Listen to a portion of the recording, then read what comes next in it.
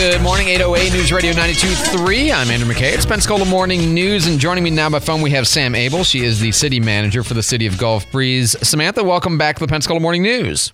I really like that lead-in music. I think we're going to have to use that on our next city review video or something.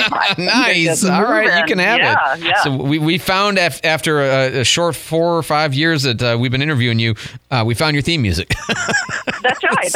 I like it. Yeah. All right. So first thing we got to talk about is this library. What happened at the library? I've heard some varying stories, but I don't know the facts. So you tell me what it's going to reopen today, is my understanding. But what happened at the library?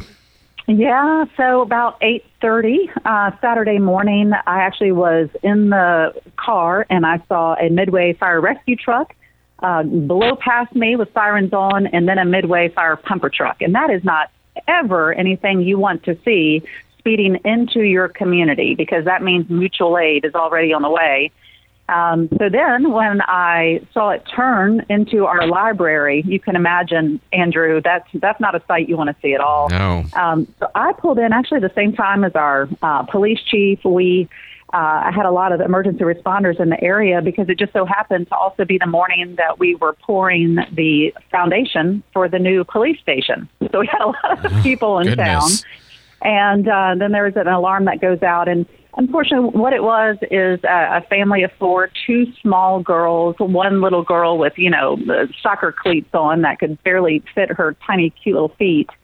And unfortunately, the mom just had an accident and hit the gas, went over the tire stops, through a sign into the front of the library there.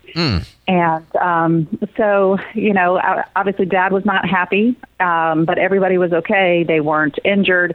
Andrew, inside the city, we're served by a volunteer fire department. Something that's very cool is our deputy chief is actually a professional architect at Hurlburt Air Force Base.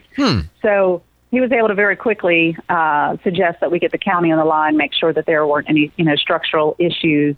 And it did have to be closed for a period of time, but they really got to work yesterday morning making sure everything is safe and sound. And, it's just an unfortunate situation. It was, an accident, and hopefully that family, is able to, just recover and repair, but right. No serious injuries. Well, good. Well, that's the first thing. I'm so glad that mom and the daughters and the husband obviously that they're okay.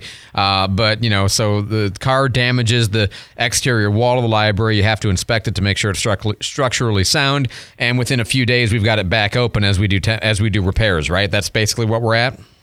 Yeah, that's where we are. Sam. Hello. Can you hear me? Can you hear me?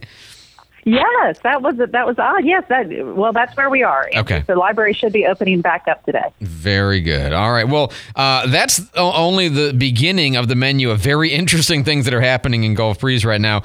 I saw this on the agenda last night, and my heart leapt a little bit in my chest. You're looking at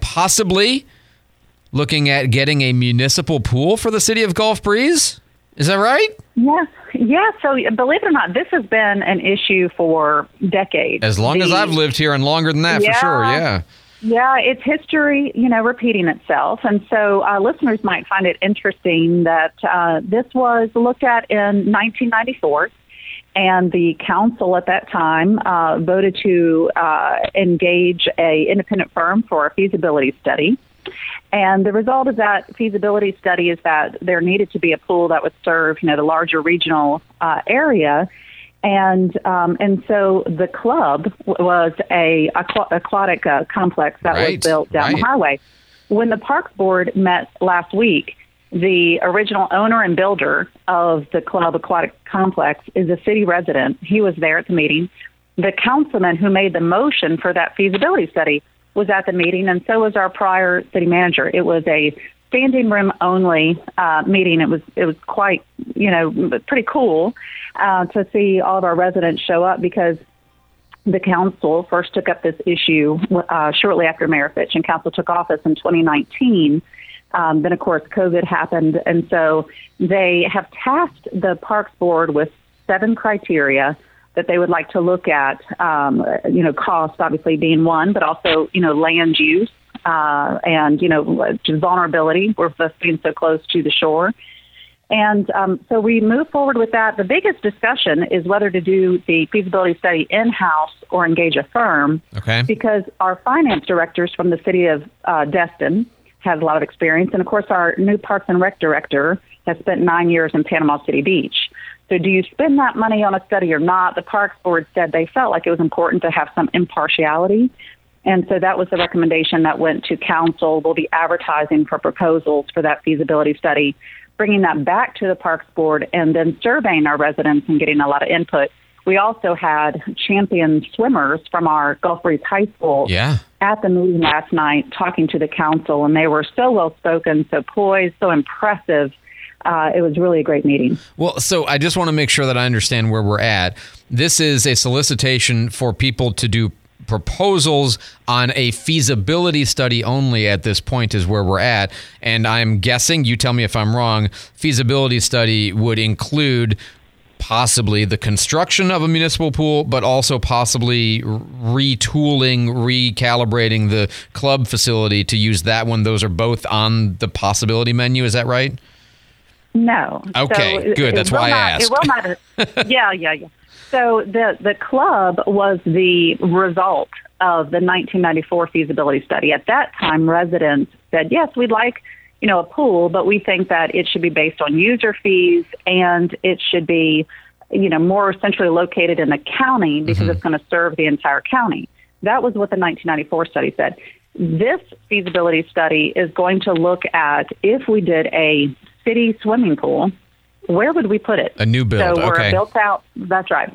So you've got to actually, make sure you find land that's high and dry. If you're too low to the water table, that pool is just going to pop out of the, the ground, as we see after severe vivid storm. Picture. Got it.